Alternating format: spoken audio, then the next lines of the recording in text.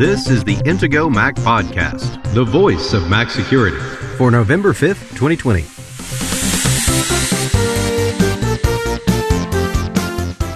In this episode, Josh and Kirk discuss the things you should do if you think your Mac has become infected with malware, including tips on backing up.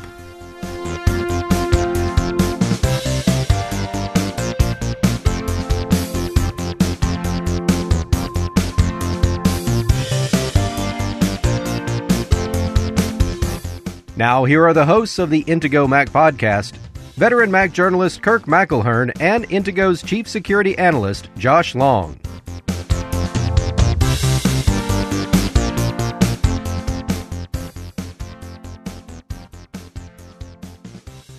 We recorded this episode a week ago because what with Election Day this week, we didn't think there would be much Apple-related news.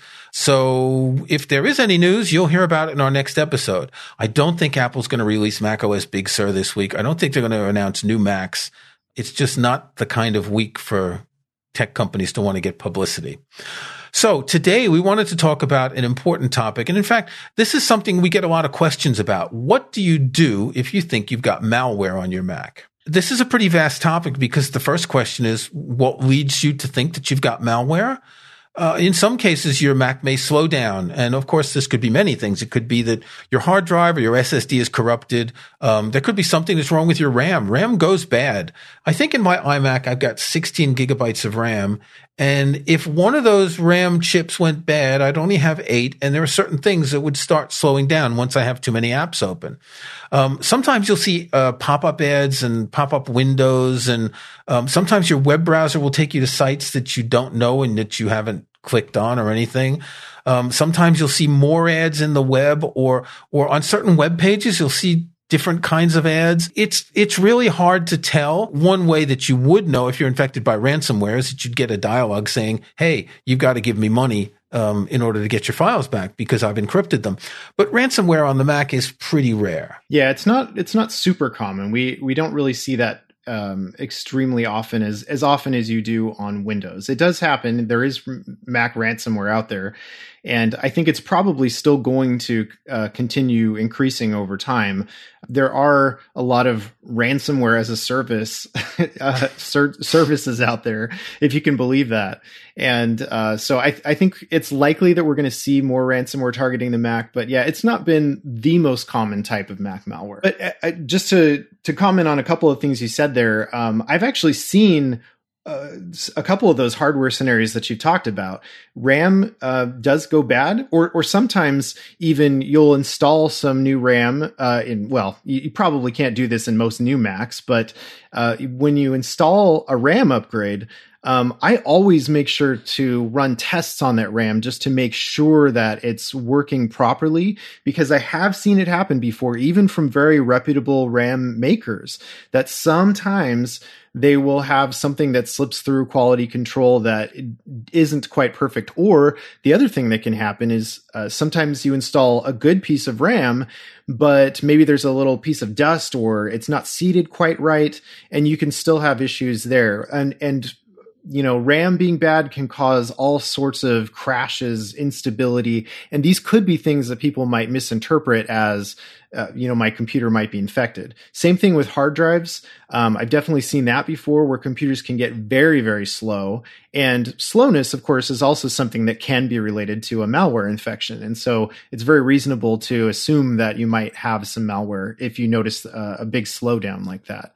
Another thing that I've even seen is when a graphics card in a Mac starts to go bad. This is probably not as common, but unfortunately I have a Mac that it's a more common issue on, and it's a mid-2011 iMac. And the graphics card started going bad, which caused all sorts of like weird screen corruption that, again, some people might think is a sign of maybe they've got some malware that's trying to cause problems for them. Yeah, graphic card issues can be really interesting because you get funny colors and stripes and pixels that die and other pixels that get really bright. In fact, it's probably the most surprising type of hardware issue because it's something that you actually see rather than something that's going on in the background. I would say that one more thing that could indicate a hardware problem, but also malware, is if your Mac boots and you see a text interface, like a terminal interface, where it's not getting into the full boot process to display graphics. Sometimes you get what's called a kernel panic.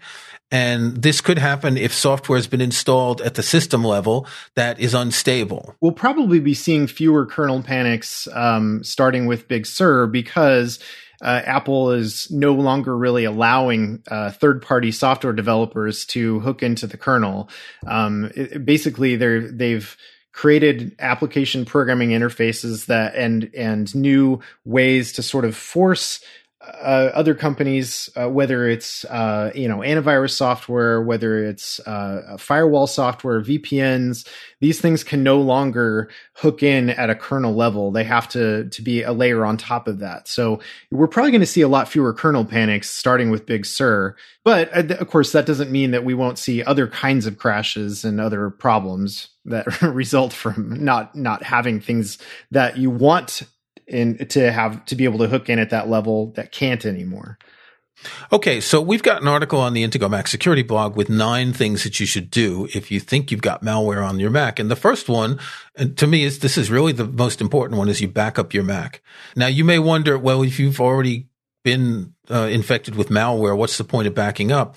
Well, if malware is going to damage your files, it may not do it all immediately. So it's good to get a snapshot of your Mac. I think I've said here many times, you can get a portable 4 terabyte self-powered hard drive for under $100. You plug it in your Mac, you drag your files, you use Intego Personal Backup, you turn on Time Machine, you run it. Well, Time Machine takes a long time the first time. But at a minimum, you back up your documents folder or any other folders that contain personal files. It's relatively easy to reinstall macOS, to reinstall your applications.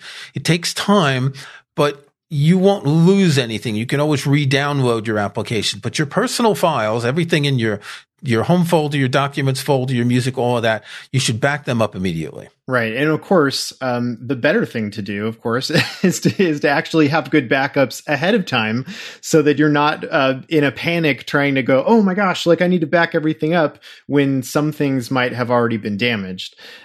So it's really better to be preemptive about this if you can be, and get a backup solution already in place before you ever have a problem to begin with.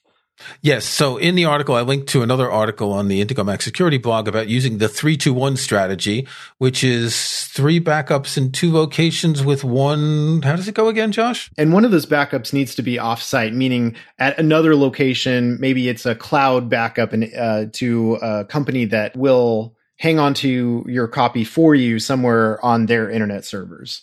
Right. But you jumped ahead there just before because you were talking about it's good to have an existing backup. And my step 2 is to verify your existing backup. My point about backing up immediately is get anything before something happens. And this could also protect you against hardware errors, because if you think there's something wrong with your hard drive, you want to get a backup right now before files get corrupted. But you then need to verify your existing backup because you do have an existing backup, right? Yeah, of course. I have multiple backups. I have Time Machine backups. I have straight backups. I have an online backup. It's funny, I think it was in the early 90s, I was writing something with ClarisWorks and it didn't have an undo, and I accidentally pressed Command A and hit the delete key, and it was like a day's work that I lost, and it was something really important. So since then, I've been a backup obsessive. You want to verify those existing backups, and we've got a link to an article about how you can do this. It's a good idea to do this often, maybe every month. If you're backing up regularly to a hard drive, at least run disk utility on it to check that the hard drive is okay, because the hard drive in your Mac might go bad, or the SSD, but that external drive can go bad as well. I have a rule of thumb that I replace all my hard drives after about 3 years. I think that the general perception of hard drive stability in the industry is, it's not a question of if a hard drive will crash. It's a question of when it will crash. And I'm sure a lot of drives can last 5 years or 10 years, but I'd rather be safe. And you know what I find is every 3 years I can get a drive that's twice as big for the same price as the last one. It's especially true that spinning hard drives, the older style hard drives that are usually measured in RPMs, rotations per minute, those kind of drives are historically much more likely to fail. In fact, the way that these drives are actually designed, they have so much like error correction technology built into them. They actually have additional space on the drive that's allocated for when sectors go bad, because they know that sectors on the drive are going to go bad. And so they make additional sectors available to be able to swap them out. There's so many crazy technologies like this just because drives have gotten so much storage packed into such a tiny amount of space. It's getting ever more likely that you're going to run into some kind of hard drive failure, whether you notice it or not. Eventually you will notice it if you get a major catastrophic failure. I'm going to link in the show notes to an article on the Backblaze website. This is not in any way an endorsement of Backblaze, even though I do use them for my online backups. But what they do, very interestingly, is every quarter they publish a report of their hard drive failure rates for the quarter, and they list all the different drive models that they use. In the latest quarter, they've got 3 different manufacturers, and you see the drive size, how many drives they have, the average age, drive days, the number of days they've been in operation, the aggregate of all the different drives, and the average fail rate. And you'll see that some of them, well, there's several that are at 0 fail rate, and there's others where here's a 1.4% fail rate for a specific Seagate model. Now, I'm not suggesting that your hard drive is going to fail at the same rate. These Backblaze drives, they're hit heavy 24/7. They're constantly spinning. The drive in your Mac or your external drive is only spinning when you're using it. It's not getting data written to it constantly. But it's interesting to see from one manufacturer to another what the fail rate is. And if you're really curious about this, go back a few years and look at some of the earliest reports that they have to see, the different how hard drives have actually gotten better over time. Right. And I imagine, of course, that they're probably starting to choose drives from manufacturers that have a better success rate in their experience. Yeah, I just clicked on a report from 2015, has a 29% fail rate for a certain model. So yeah, so it's interesting that for them, they use this to determine what they're going to buy in the future. And if you look at the older ones, there are far more manufacturers, and they've narrowed it down a lot. So yes, hard drives can fail. Check your backups, check your hard drives, and make sure that you can always get your files back off your backup. Next step, and this one's pretty simple, just take your Mac offline. Turn off the Wi-Fi, pull out the Ethernet jack. You don't want it to be able to communicate with anyone, with anything, because most malware today is going to communicate with a command and control server. That sounds very sort of James Bondish, doesn't it? But basically, it communicates with the server someplace, and that server is going to tell it to copy certain files, to install certain files and software.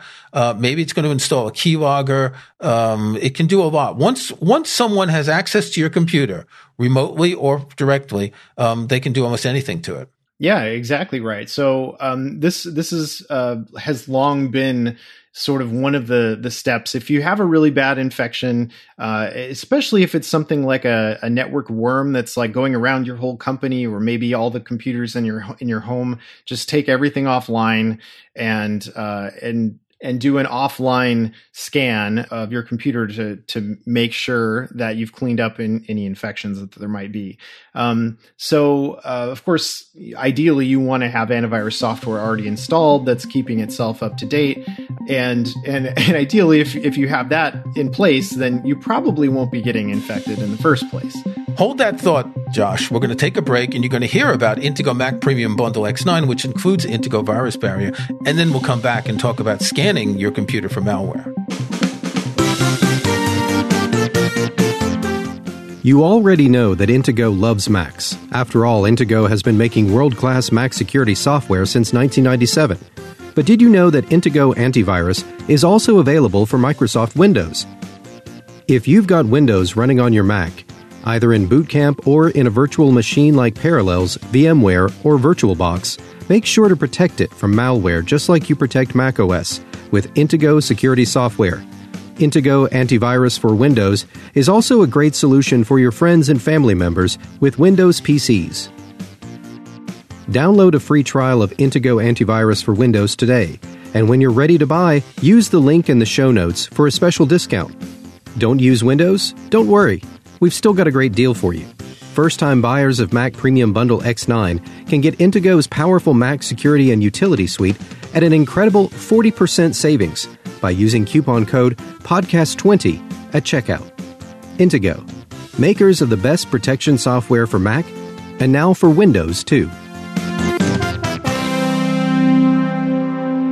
You've backed up your files, you've verified your existing backup, your Mac is offline, now scan it for malware. You can use Intego Virus Barrier X9, you can use the competitor's products if you really need to. If you've already got Intego Virus Barrier X9 installed and you have real-time scanning on, well, then it's unlikely that you have malware. Because what Virus Barrier does is it scans every file that's written or downloaded or copied to your Mac. And yes, it's possible that you have malware that Intego hasn't yet detected. It's quite rare. You can download a free trial version of Intego Mac Premium Bundle X9, and you can run Virus Barrier and scan and see if you have malware. Ideally, you have this in place, just like the backups. You should already be taking preventive measures to make sure that you're not going to get infected in the first place, and that if you have a ransomware infection or a drive failure, that you've already got your backups and multiple copies of the backups and one elsewhere.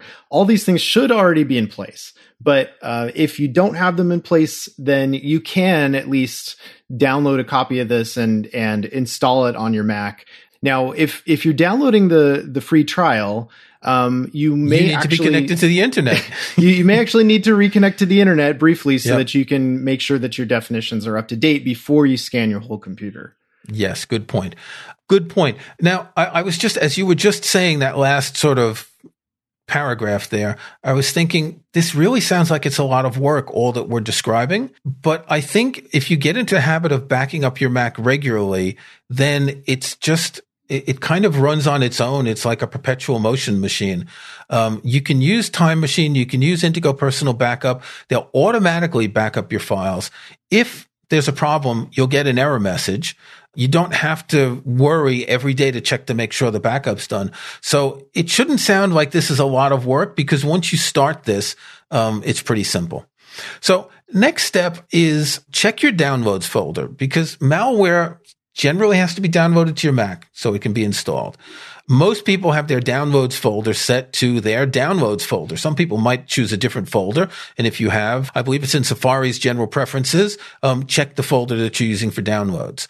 Look and see if there's any unfamiliar apps or any disk images, because you may go to a website that triggers a download that you don't see. It could be small enough that you don't even see in Safari the little download icon at the top. And it could be a disk image, because that's how software is often distributed. Could be a zip archive. Don't double click these to see what they are. Just select something and press the space bar, and you'll get a quick look window. Look at the name, look at the date, look at how long it's been there. If you're unsure about any of these, you should delete them. Yeah, exactly. There's no reason usually after installing a program to keep the installer around. So even if they are legitimate things that you've already installed, it's not a big deal to chuck them in the trash. So if you've got a bunch of recent downloads, and especially if you're not sure what it is, if it doesn't look like something that you remember downloading, or if it's something that, like you said, if it's a program, or if it's a file, a document that you don't recognize that shows up in your downloads folder and as a recent download, just get rid of it, because chances are you don't need it. And you can probably, if it is something it turns out you need, you can probably get it again. What, you don't keep disk images and installers? I mean, I do sometimes. I have 64.35 gigabytes of installers that I saved, partly because I have Mac OS installers going back to, let's see, Mountain Lion. So 1, 2, 3, 4, 5, that's 10 versions of Mac OS. And I keep them because maybe one day I'll want to install them in a virtual machine and look at them for some reason, maybe to test something. Right. I actually do have inside of my downloads folder, I have another folder called installers or something like that, where I put disk images that I think I may need to use at some point in the future, which sort of helps declutter my downloads folder, but still allows me to keep those around in case I do need them for some reason. And if your bandwidth is limited and you're downloading some big app that I'm just looking for an example, VMware Fusion, the latest version is 544 megabytes. Well, you may not want to have to download it again later or for another computer. So, you'll delete what you can and save what you want. So the next steps involve passwords. And one of the risks here is that malware can install a keylogger. A keylogger is software that runs in the background, and it basically records all the keys that you type. Now, when I remember back in that 1990s, when I had this crash, I actually installed a keylogger on my Mac because you remember back in the day, apps crashed pretty often, or sometimes they didn't save things. And there was an app that could record everything that I typed. So if I lost some work, I could go back into a text file it saved and recuperate what I had written. That wasn't malicious at all. It wasn't sold as malicious software, although I guess you could have installed it on someone else's computer. But keyloggers, what they want to do is they want to find certain things that you type. Most cases these days, they want to get your password. They want to get your login password, your iCloud password, your bank passwords. They want to get your credit card numbers. They want to get anything like that you type. Yeah, exactly right. So actually numbers 6, 7, and 8 on your list in your article are: first, change your Mac's login password, then change your iCloud password, and then change other important passwords. And these all kind of go together. But, when it comes to your login password, hopefully all of these passwords are different, by the way. Again, we can't stress that enough. Use a different password for everything. But change your Mac's login password because you don't know whether some malware was logging your keystrokes and in fact may have already sent that off to the command and control server. So it's best to just, be cautious and proactively change your password, even if you don't know that you had some kind of keylogger installed. If you had malware installed, change your login password. Your iCloud password is very important too. There's a lot of stuff connected to your Apple ID. And so you want to make sure that an attacker can't get into your iCloud account because there's a lot of things that they could potentially do once they get in there. They can access, for example, things that you've backed up to iCloud, which could contain a lot of personal information. So, of course, you also want to have two-factor authentication set up for your iCloud account, just in case someone gets that password and you haven't had a chance to change it yet. It's one extra step that somebody has to go through to try to break into your account. And it could be very difficult to do. Usually it's much harder to break into an account if two-factor authentication is enabled. Yes, and other important passwords are things like your bank and your credit card provider, your social media accounts, your email. In fact, email is probably the most important because if someone gets control of your email account, they can go to different sites where you've logged in and say, oh, I forgot my password. I'm going to click this link and they'll send me an email with a link to click to reset the password. So that's the one that, as much as the login and the iCloud passwords are important, the email is the next one you really have to change. Right. It's interesting because some banks even have password reset functionality that uses an email address, a registered email address. So if somebody gets into your email account, assume that they can get into anything else. So you definitely want to make sure you're using a very strong, very unique password for your email accounts. Okay, we're going to link to an episode of the Intego Mac podcast where we discussed how to create secure passwords. Because even if your passwords weren't secure, now's the time to secure them. Make sure that they're solid, unique, and some of them have to be memorable. And in particular, in this podcast episode, we talk about Correct Horse Battery Staple, which is an example of a password very hard to crack, but not that hard to forget. Right. And that particular example was in a popular webcomic. And so you don't want to actually use Correct Horse Battery Staple because there's probably a lot of people who are using that either as a joke because they saw it in the comic or maybe because they actually believed, oh, that's a good password. I should start using that. And then if they ever forget it, they can just look up the comic XKCD. I'll link to it in the show notes. They can just look up the comic to remind them. Oh boy. So don't use that exact password, but yes, if you do use multiple words combined together with spaces or hyphens or something in between and put some capitalization in a weird place, that can actually be a pretty good password. It's a little harder to crack something like that with a dictionary attack. As long as you're using fairly uncommon words, that can be one good way to create a memorable but strong password, because length has a lot to do with password strength.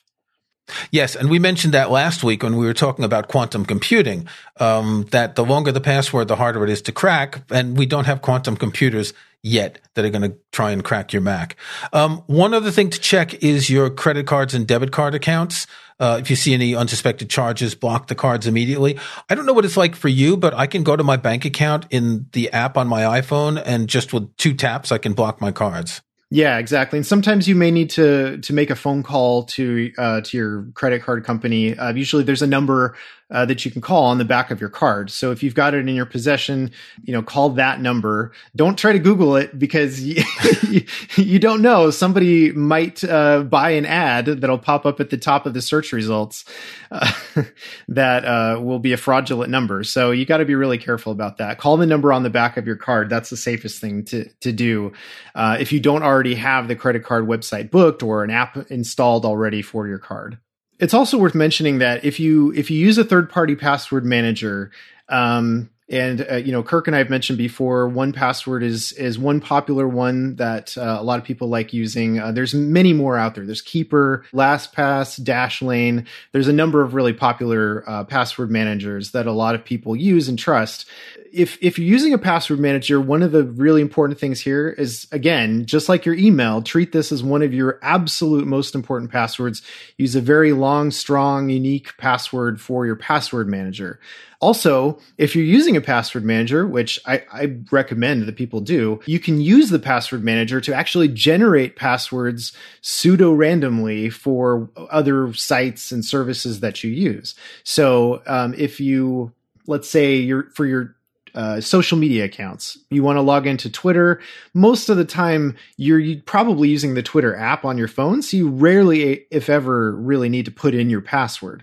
So it doesn't really have to be a memorable password in that case. So you can use your password manager to store a really complicated pseudo-randomly generated password, and that's going to be much harder for somebody to crack, or it's basically impossible to brute force something that's really strong like that.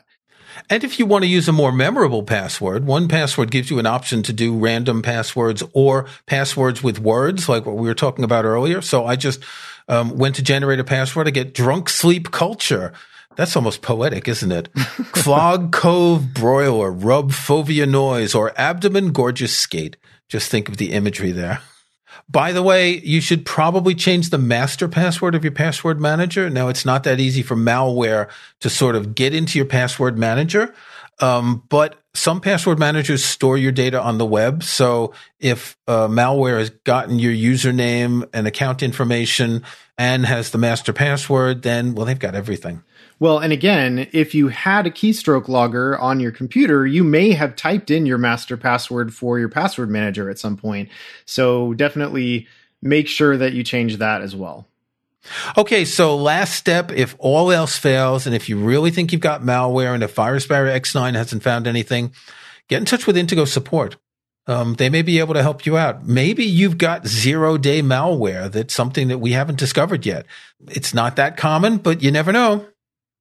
Exactly. Yeah. And again, this is kind of a last resort, because probably if you've gone through all these steps, most likely if you have malware, if there is a malware problem with your computer, then you'll probably have found it already.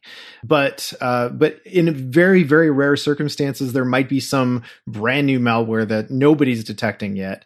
And in those very special cases, our support people can definitely help you determine whether it's likely that you have have malware. There's a lot of additional steps that they can go through that are much more complex and much more difficult to really explain how to do yourself. But they can help you go through those processes and figure out if there's something else that might be installed on your computer that's maybe something brand new. That's enough for this week. We'll have links in the show notes to the article, What to Do If You Think You Have Malware on Your Mac, and all the other goodies that we mentioned. Josh, until next week, stay secure. All right, stay secure. Thanks for listening to the Intego Mac Podcast, the voice of Mac security, with your hosts, Kirk McElhearn and Josh Long.